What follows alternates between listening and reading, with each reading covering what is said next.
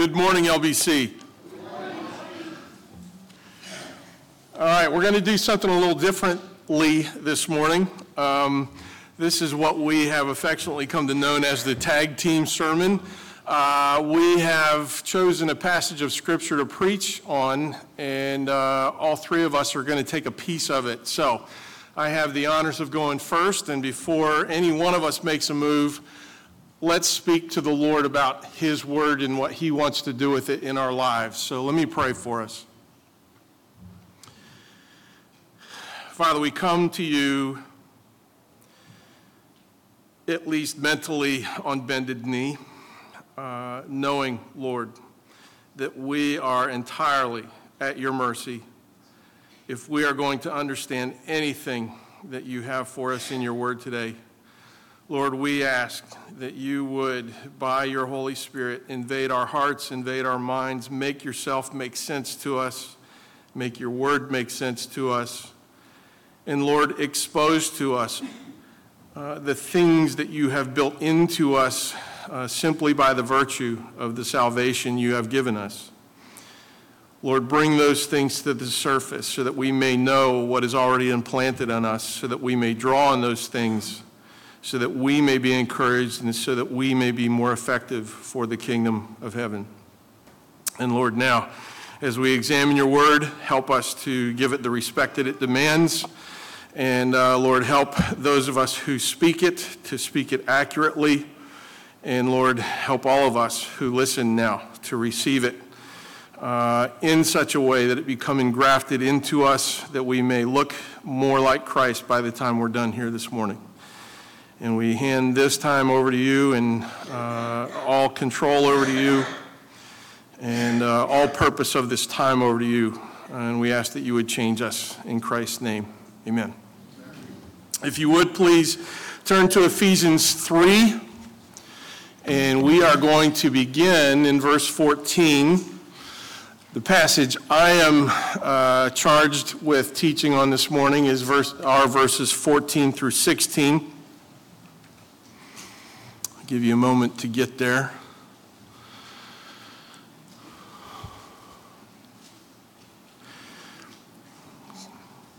Okay, Ephesians chapter 3, verses 14 through 16.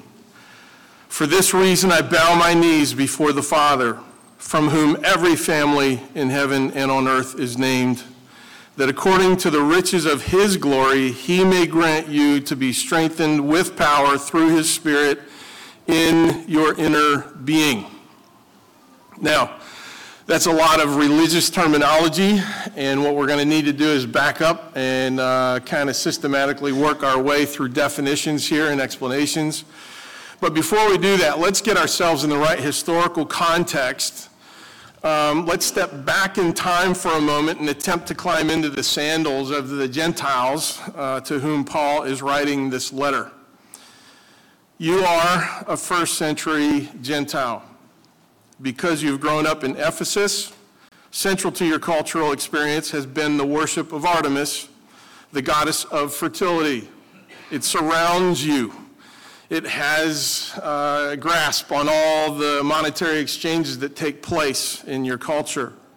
Her temple, one of the seven wonders of the ancient world, became the largest bank at one point in the world because of her popular cult following. And her followers worshiped her through orgies and prostitution, which of course drew tourists from all over the known world.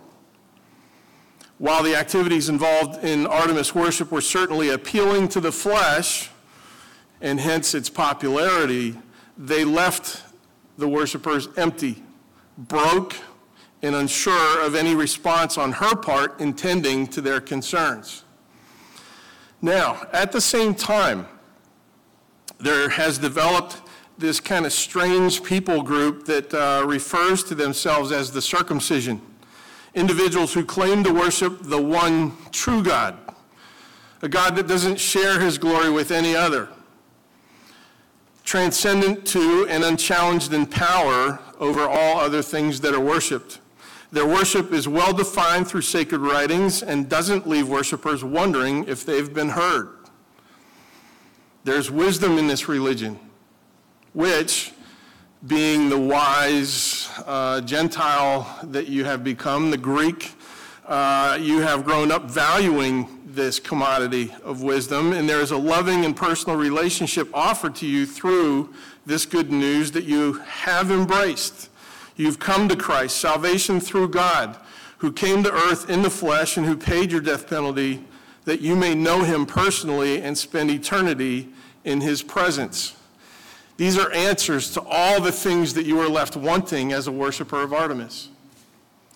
The problem is that you are, at least in your mind, a second-class citizen of heaven, a dirty Gentile idol-worshiping dog that has become tolerated and worthy only to have the spiritual scraps left over by the Jews who let you in. It is this perspective, this attitude that Paul has just spent the first 2 chapters in this letter to the Ephesians dismembering and replacing with eternal truth. What must take place now is the truth that he has written must now become understanding and must become conviction in the minds of these Ephesian Gentiles, or else they will never become what they've been designed to become, and they will forever live defeated spiritual lives. So, we know from Paul's first letter to the Corinthians that the things of the Spirit, things that are divinely true, are foolishness to the natural man who is not able to understand them because they are spiritually appraised. On the other hand, the spiritual man has the capacity to understand the things of the Spirit because he has the mind of Christ. He has the Holy Spirit. He kind of has that Adobe app that helps him to understand what's being sent to him through the Word of God. That is why Paul begins a prayer in verse 14 that will last to the end of this chapter, and it will be his request that the truths that he had spoken earlier on in the chapter be realized by these saved and spiritually minded Ephesians. But his appeal is not to the Ephesians to understand, but rather to the Father to enable them to understand. Big difference. Verse 14, for this reason. Well, what reason? Paul just spent the first 13 verses of this chapter revealing the great mystery that has existed from the beginning of time until now. That the Jews and the Gentiles are no longer to be identified as such and have become one. Not because of rituals or circumcision or genetic descendants or geography or anything else, but because of Christ's payment for both Jewish and Gentile sin and his death-defeating resurrection from the dead. A pastor I was listening to said that it was not like God mixed yellow and blue and got green. Rather, he mixed yellow and blue and got sparkly. An entirely different people among whom there is no longer identification with the yellow or the blue. Chapter 2, verse 14 says, for he himself is our peace. Now catch this. Who has made us both one, and has broken down in his flesh the dividing wall of hostility by abolishing the law of commandments expressed in ordinances, catch this, that he might create in himself one new man in place of the two. There is no Jew or Gentile. So making peace, and might reconcile us both to God in one body through the cross, thereby killing the hostility. Imagine the wonderful news this would be to the dirty dog Gentile who viewed himself as the second-class citizen in heaven. This is why these guys in Ephesus are waking up and they're embracing the gospel. This may be shocking and wonderful news to some of us in here as well. Paul wants you to know that there is no such thing as a second-class citizen in God's family. You have everything that I have, that Pastor Caleb has, that John MacArthur has, and that every believer has simply by virtue that you have been adopted by God himself into his family. If you are saved, you've got everything that the next believer has. Verse 14 continues, for this reason I bow my knees before the Father. The posture Paul is taking here is one of humility, understanding that that the fulfillment of his request is not within his ability to produce, nor in the ability of the Ephesians to embrace it. but rather he and they and we are completely dependent on God to achieve the task. His posture is not one of arrogance or demand. It is not one that indicates a perception that he is forcing God to do his bidding, as has become quite popular in many church circles today. Rather, he has assumed a posture of vulnerability, of acknowledged weakness and submission, making his appeal to the only one who can fulfill his request. This is entirely on God.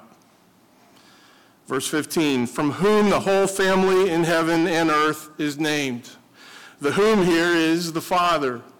The emphasis in this phrase is on the words whole and family.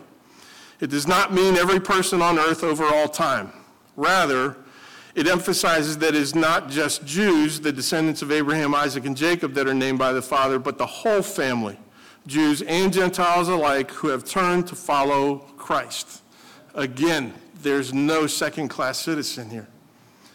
To once again emphasize equal dispensation of God's glory to both Jew and Gentile, and to eradicate the notion that these Gentiles are second-class citizens or have some lesser kind of status than those to whom the oracles were originally given, all in Christ are named by the Father. They have the same name, the same genetics, if you will, the same indwelling Holy Spirit, the same benefits of family membership. One of the biblical implications of naming implies character. Thus, a name is more than something that distinguishes one person from another. Rather, it shows the true nature of a person. We become new creations when we are born again, and those who have been born again have indeed been born to a Father, the exact same Father as the next guy who got born again. Amen? Verse 16, that he would grant you, according to the riches of his glory, to be strengthened with might through his Holy Spirit in the inner man. Paul began, in verse 14, a request within his prayer with this verse. He asked for only one thing in this prayer: strength in the inner man. The question is, how does that become produced? Paul is asking that God give us something. He's not asking that God give us riches, but rather that we would be strengthened by the riches we already have. I remember when I got my first smartphone, actually the first time I handled a smartphone, Dan Herman showed me Angry Birds on it, and it blew my mind. I'm like, I'll never be bored again. I had so much power in one little device that I could stick in my pocket, yet so little knowledge of that power. It was there. It was immediately accessible, but I knew nothing of it. I didn't know that I could find all my other devices by speaking to my phone, or learn about a product in a store by capturing its barcode on my photo app, or write a 1,000-word essay in a matter of seconds on the Trinity without doing a bit of research, and it was actually pretty good. Or track each of my family across the entire globe all at the same time. Blew my mind. And I'm just scratching the surface. So much power, so untapped because of such great ignorance. Imagine what we could do with our cell phones if we only knew what they all had in them. How much greater the consequence of not knowing what we have in Christ. And this knowledge will only make sense if God makes it make sense. Hence Paul's request in prayer to God to give such understanding. We are dependent on the Holy Spirit to reveal it to us, to make it make sense to us. So what are the spiritual apps that we already have in us? Well, just in the beginning of Ephesians chapter 1 and 2, we have a whole string of things that he lists. In 1:3, he says that we are blessed in Christ with every spiritual blessing in the heavenly places. In 1:4, we're chosen in Christ before the foundation of the world. In 1:5, he predestined us in love for adoption to himself as sons through Jesus Christ. Also in 1:5, we were adopted according to the purpose of his will. We were adopted to the praise of his glorious grace. 1:6, we're blessed by his glorious grace in the beloved. 1:7, we receive redemption through his blood. Also in 1:7, we receive the forgiveness of our trespasses. 1:11 through 12, we have obtained an inheritance of being those who were first to hope in Christ to the praise of his glory. 1:13, we're sealed with the promise of the Holy Spirit. 2:5, made alive together with Christ because we were dead. 2:6, we are seated with him in the heavenly places in Christ Jesus. 2:10, his workmanship, created in Christ Jesus for good works. 2:13, we're no longer far off, but have been brought near by the blood of Christ. 2:18, we have access in one Spirit to the Father. 2:19, we become fellow citizens with the saints and members of the household of God. 2:22, we are being built together into a dwelling place for God by the Spirit. That's just the beginning. If we would just get it, that we are not second-class citizens in heaven because there is no such thing, if we would just get it that we're all members of the same family in which no one has greater advantage than another, if we would just get all the stuff we need to tap into to live lives that are God-glorifying and God-serving, and we got that in our inner man, our innermost being would be strengthened to a level of maximal spiritual nourishment, and spiritual poverty would be eradicated. Amen? Imagine what it's like to never worry again because you know God is sovereign and he's in control and you're his kid. And like Paul, when we pray, this is what we should be praying, that everyone in here gets it. Amen?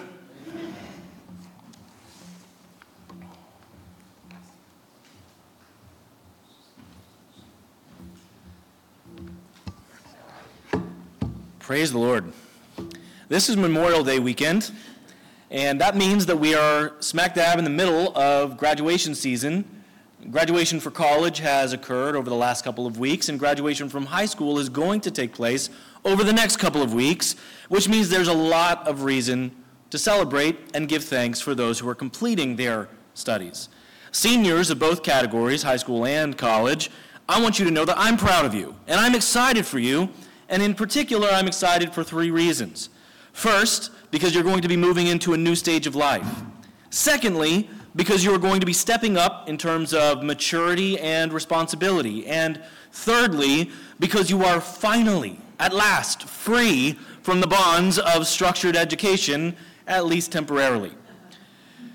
Now, if you were paying attention to those things, you will notice that they have, although different, a very similar sentiment. Although those are different phrases, different statements, different reasons that I am excited, it's actually really just 3 ways of saying the exact same thing. The portion of the text that I'm covering today is found in verses 17 through 19. And in these 3 verses, Paul makes 3 different prayer requests for the saints in Ephesus. Now, although they are different, they overlap so closely that it's actually like these 3 requests are 3 different ways of hammering home the exact same truth. All 3 of these prayer requests begin with the word that, or so that. So let's walk through them one by one. Verse 17 begins, so that Christ may dwell in your hearts through faith. One of the ways that you can tell if someone has genuine love for another person is if they are willing to spend time with that other person. This is especially true when it comes to people that are difficult to love. All of us have known at least one person who is difficult to love. Most of us have known many people that are difficult to love. All of us have known someone like that. Maybe you are someone like that. But let's do a reality check. Compared to Jesus, all of us are difficult to love. Compared to Jesus, you are a difficult person to love. Let's just take the roommate scenario. You know what I mean, where you have 2 people that go to college together, and you have one roommate who is clean and tidy and organized and structured, and they wake up at the right times, they go to bed at the right times, and they make sure everything is clean and organized in the room. And the other person is a complete disaster. They are a tornado. They walk in, and everything is destroyed. In that scenario, the roommate scenario, you are always the one that makes the mess, and Jesus is always the one that is perfectly clean and pure. Even so, Jesus desires to make his home with us. The New Testament describes it on 5 different occasions as Christ abiding in you. Paul has already established earlier in this book that if you have been saved by grace through faith, then you are in Christ. That little phrase, in Christ, is one of Paul's favorite ways of describing our salvation. Now, this is not a prayer request for salvation. Rather, it is a prayer request for the Ephesians to be sanctified, to be made more holy, to be made more like Jesus. And how does that happen? It happens by the indwelling and empowering work of Jesus in us. Charles Spurgeon helps us to grasp the settling in of the Savior in our hearts when he says it this way. He says, that he may dwell does not mean that he might visit you sometimes as a casual visitor enters into a house and tarries for a night, but that he may dwell, that Jesus may become Lord and tenant of your heart. Now, when thinking of Jesus as a tenant of your heart, think of him as the owner, not the renter. He is taking up rightful place within you. He is taking his throne on your heart. The fact that Jesus operates in this manner should overwhelm you with joy and with awe. Jesus, our Emmanuel, God with us. That's not just a title about his time on earth between his conception and his ascension. It continues to be true. He is God with us. And Paul continues his prayer with a second request, saying that you, being rooted and grounded in love, may have strength to comprehend with all of the saints what is the breadth and the length and the height and the depth, and to know the love of Christ that surpasses knowledge. Now, he begins this part of the prayer by noting that in order for this to actually take place, you must first be rooted and grounded in love. Yesterday, a group of faithful members and attenders of the church joined us out front to make the yard look really nice.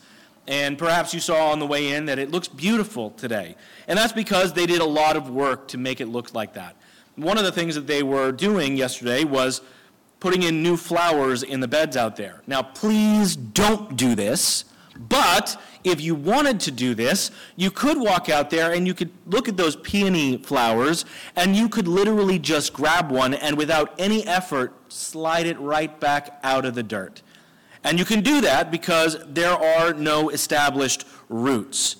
However, one of the other jobs that people were doing yesterday was pulling out weeds. And those took different effort because their roots dug down deep and they expanded and they latched onto everything possible. The soil that you must be planted in order for you to receive this prayer request that Paul is talking about is the soil of love. But what does that even mean? What love is he talking about? Whose love is he referencing? The only answer that makes sense is that this is referring to the love of Christ that he speaks about again at the end of his prayer request. If your life is rooted and grounded in the love of Jesus, then this prayer request is possible. Is that the soil that your roots are growing in today? Or are you establishing your foundation on other hopes and other promises? If your roots are established and they are growing in the infinite love of Christ, then Paul notes that the result is that you will have strength to comprehend. Now, this sounds a little bit weird, I think, to the American ear.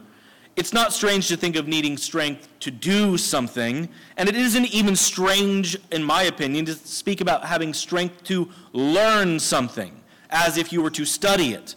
But that's not what Paul is talking about. It is a little odd to our ears that Paul highlights our need for spiritual strength to comprehend something, that you could just grasp the general essence of something. You must have strength in order to do that. Paul goes on to describe what kind of grasping is to be done, that we are to grasp the dimensions of the breadth and length and height and depth. His Holy Spirit-inspired prayer is that we would be able to realize the dimensions of this particular thing. Well, everyone knows a lot of things. You know a lot of things that I don't know, and I probably know at least some things that you don't know. We all know a lot of things. We live in an information age, but there are some things that nobody can know apart from God working in them. Even with the help of God, notice how Paul describes this particular thing that Paul wants you to know. He describes it as that which surpasses knowledge. That's a wild thing to say. That is a audacious thing to say. Imagine writing something like this under the inspiration of the Holy Spirit. Paul says, I want you to know that which surpasses knowledge. He wants you to know something that goes beyond the ability to know.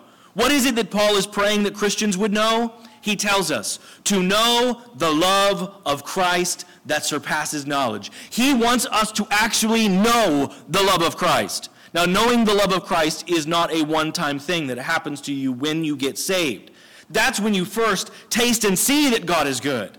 That's how you get the first nibble of the incredible feast of God's love. But the rest of our lives are carried out in discovering more deeply and clearly and personally how Jesus loves me. Karl Barth is one of the most prolific theologians that lived in the 20th century. And although I disagree with him on a number of important doctrinal points, there is one thing I think he got incredibly right. In 1962, towards the end of his life, he made a visit to the United States, and by this time he had published over 4 million words about theology. And as he was traveling and he was talking about his writings and doing different speaking events here in the States, someone here asked him if there was a way to boil down all of his many volumes into one simple summary that he could present. And his response was, absolutely. Jesus loves me, this I know, for the Bible tells me so. It's not difficult for us to understand that Jesus loves us. If you are saved, you certainly understand that Jesus loves you. Christian maturity occurs when we begin to understand how Jesus loves us. Your Christian life does not revolve around how much you can personally do to convince God to love you. It's all about comprehending the enormous, expansive, universe-spanning, dimension-superseding, limitless love that God has for you in Christ Jesus. You know what I find ridiculous? Love poems are ridiculous. Scratch that, because it's bigger than that. What I find ridiculous is what people who are in love, especially young people that are newly in love, say to each other. Things that they say are absolutely absurd. For example, in the movie It's a Wonderful Life, there is a scene when George and Mary are falling in love towards the beginning of the movie, and George says to her, what do you want, Mary? Do you want the moon? If you want it, I'll throw a lasso around it. I'll pull it down for you. Hey, that's a pretty swell idea. I'll give you the moon, Mary. And Mary says, well, I'll take it. Then what? And he says, well, then you can swallow it, and it'll dissolve, see? And the moonbeams will shoot out of your fingers and out of your toes and out of your hair. And then he asks, am I talking too much? And the strange neighbor, as well as everyone who's watching the television, agrees and says, yes. You know what? That is weird. What he said is weird, but I understand his point. What is he trying to do? He is trying to think of the biggest possible feat imaginable. He is trying to look at the most ridiculously extreme thing that he could do, and he would say, I would do that for you, Mary. The problem is, when people in love make those kinds of exaggerated statements, they can't actually do them. God does not exaggerate his promises. Consider that under the inspiration of the Holy Spirit, Paul's third prayer request for the saints is that they might be filled with all the fullness of God. The good news of the gospel extends beyond the fact that God makes your spirit come to life. He does that, amen. But it's more than just the fact that God forgives our sin. He does that, and amen. And it's bigger than the gifts of faith and repentance and hope, and it's more expansive and more powerful than the promise of heaven and eternal rewards. The best part of the gospel is that through the cross, God is able to give us himself. So much that we are told that God's desire is to fill us with all of his fullness. That is the most extreme blessing I can imagine. In Colossians chapter 1, verse 19, it speaks of Jesus and says of him that in him all the fullness of God was pleased to dwell. In Colossians 2:9 it adds, for in him the fullness of deity dwells bodily. How amazing is it that Paul is now employing that exact same language in a spiritual sense to describe God's desire to fill us with himself. Not that we in any way become God, but that God in truth and in reality inhabits us. In the next chapter, Paul seems to expound on this idea when he writes that we must grow into the, quote, measure of the stature of the fullness of Christ. Brothers and sisters, this is how Paul prayed for his Ephesian brothers and sisters. This is what we should pray for one another. And moreover, brothers and sisters, this is what we should pray and expect for ourselves, that God would delight to fill us with all of his fullness. These are good works, and we must pray that God might make them manifest in our midst. Amen.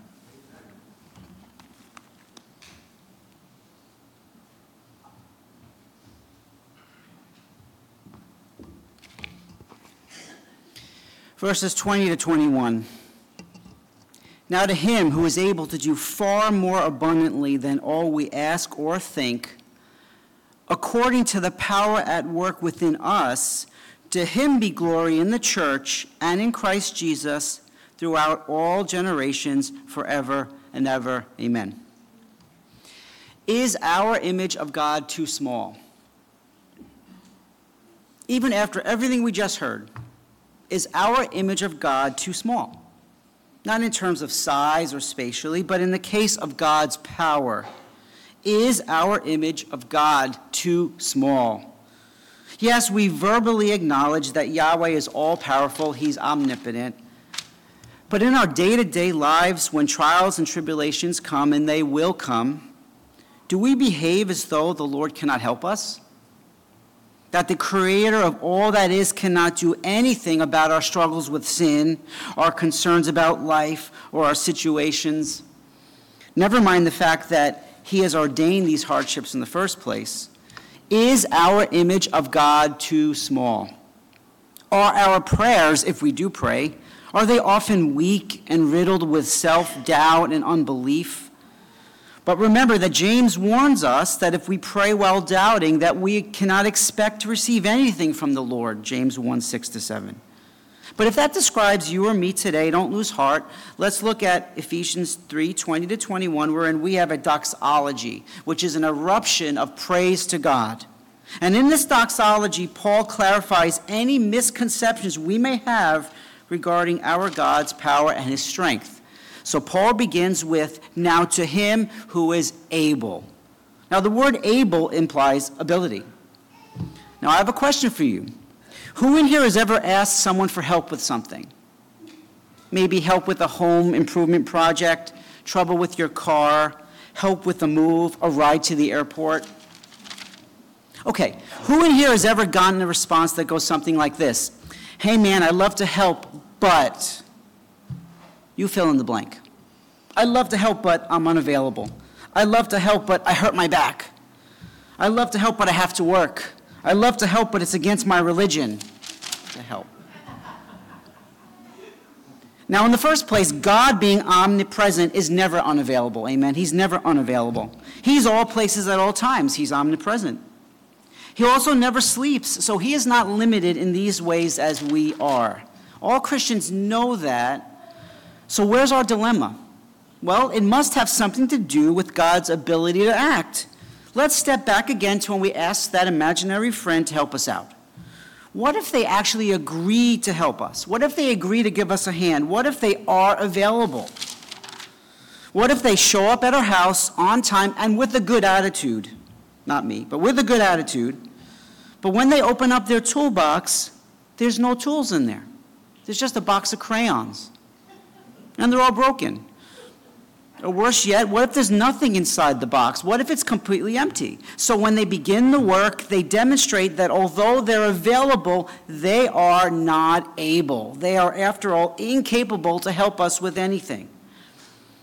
That's like Rocky asking me to help him out at his next HVAC job. I mean, it's a big mistake. I can drive the van, I can make the coffee run, but other than that, I'm pretty useless. He'd be better off getting his daughter Ellie to help. He's 2 years old. In fact, just a couple of weeks ago, I attempted for 20 minutes during the sermon, to turn the ACs on up in the balcony. Usually I'm not hot, I get annoyed at people, they're like, oh, it's so hot, but it was death up there. So I'm running around trying to get it to work. So everyone that saw me distracting them, putzing around up there, all asked me the same question. Have you told Rocky? You see, I was available, but I was unable. Now, a disclaimer real quick. Please remember the saying that many hands make light work. Okay, don't use this illustration as an excuse not to help out a brother or sister in need just because you're not skilled in that area. I mean, just by being there, you can be an encouragement as long as you don't break anything. So even if you're not skilled, please, in love, be available for your brother or sister if they need help. But you do get my analogy. I mean, you know that we, as a whole, as a race, are not able, ultimately. But God is able. He's available and He is able, and He's able to, you fill in the blank. And after you filled in the blank, you would still underestimate Him. And even if you could exhaust the Bible's vast amount of examples of doctrine and regarding God's ability, which you can't, but even if you did, He would still exceed all you could ask or even imagine. Notice how Paul phrases it in our text this morning. He says, now to Him who is able to do far more abundantly than all we ask or think. The King James renders it, now unto Him that is able to do exceeding abundantly all that we ask or think. Now, human language is far too inadequate to express the supremacy of the Lord. Saying abundantly should be enough. Abundantly, or abundant means plentiful, enough. But exceeding abundantly, that's overkill. It reminds me of the scene from the Pixar movie Cars. Does anyone see the movie Cars? If you know my son Logan, you know we've seen it many, many, many times. And if you're not familiar with the movie, the cars are anthropomorphic. They can talk, they eat, they drink oil. I mean, and so there's a scene where a husband and wife car set get lost. So they wander into the town of Radiator Springs, and everyone in the town is desperate to get their business because they just built a freeway so no one goes to the little town anymore. So one of the store owners in the town is an army jeep named Sarge. And Sarge sees these people and he runs out and he says, good to see you, soldier. Come on by Sarge's surplus for all your government surplus needs. So the wife car says, oh, look, honey, surplus. And the husband replies, honey, we have too much surplus. Get it? Too much? Surplus is enough, but too much surplus is like exceeding abundantly.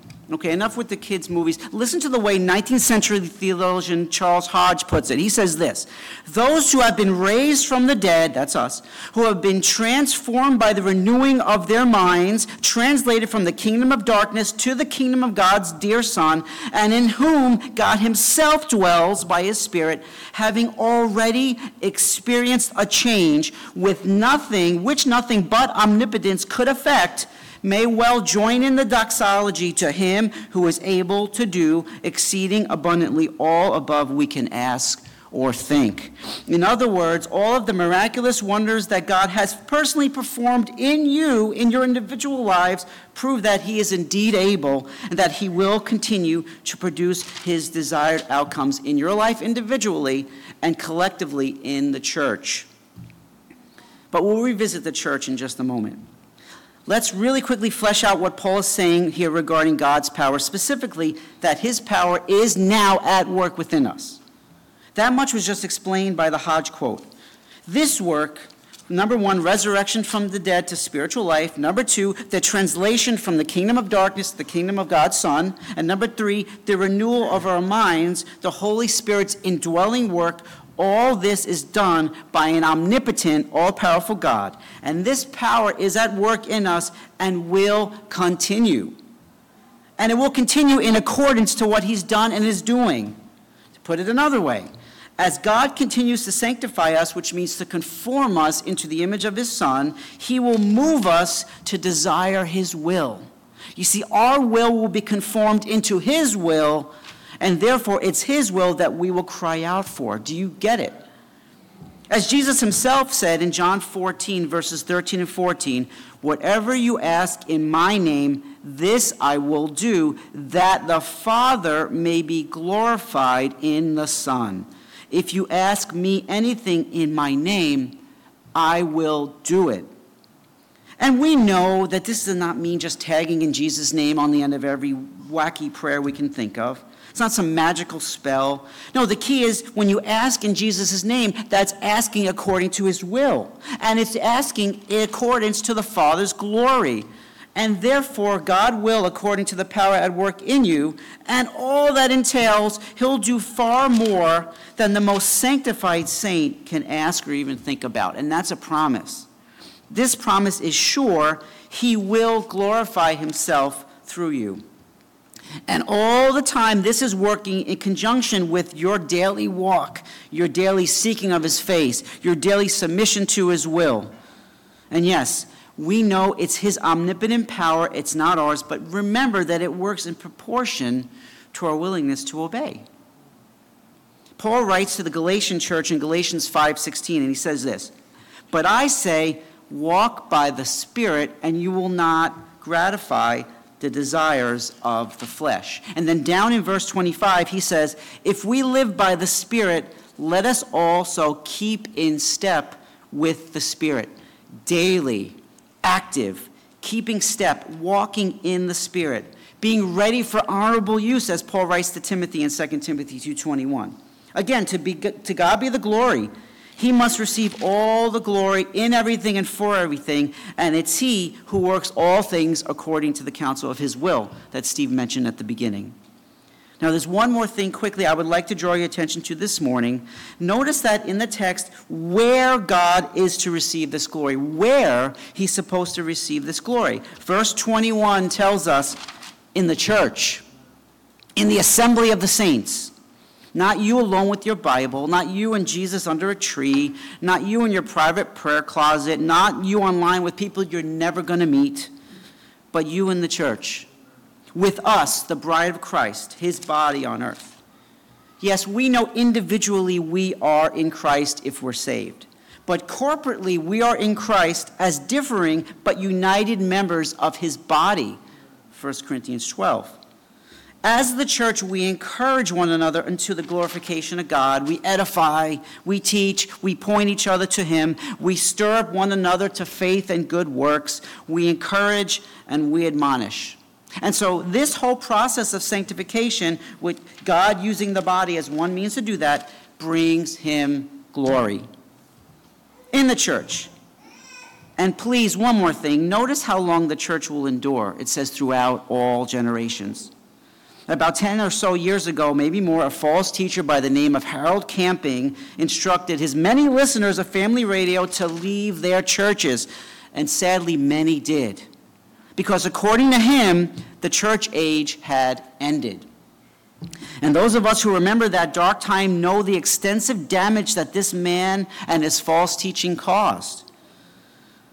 But one verse that was a shining beacon of sanity during that crazy time was this very verse, where it says, "To him be the glory in the church and in Christ Jesus throughout all generations, forever and ever." And we remember the promise that the gates of hell shall not prevail against us.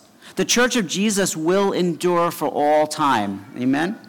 And therefore, let us partake of that joint mission to glorify God within, to preach the gospel without. Now, before we close, let me say another word about the gospel. Steve clearly described it. Caleb clearly described it, but I need to hear it over and over again. So let's talk about the gospel. The gospel, as you know, means the good news. And the good news is that Jesus Christ, the sinless Son of God, came to save sinners from the wrath of God by living a sinless life for them, by dying on the cross, paying for their sins. That is what being saved means. The bad news is that we're all sinners deserving of God's wrath and need a Savior in the first place. But we need to understand and truly believe that. So if you acknowledge that you are a sinner and that you are unable to save yourself and believe that Jesus' work paid completely for your sins, you can add nothing to what he did. If you repent of your sins and follow him daily, then that's proof that you are saved. And the fruit of the Spirit that you produce by his grace will bear witness that you are, in fact, a child of God. So if your heart is stirring, please see one of us after the service. We can discuss that in more detail. But for the rest of us, in review, ask yourself, is my image of God too small? If it is, first repent. And remember these three things, these three truths. Number one, God is able to do more than we can even fathom, so put your faith in him.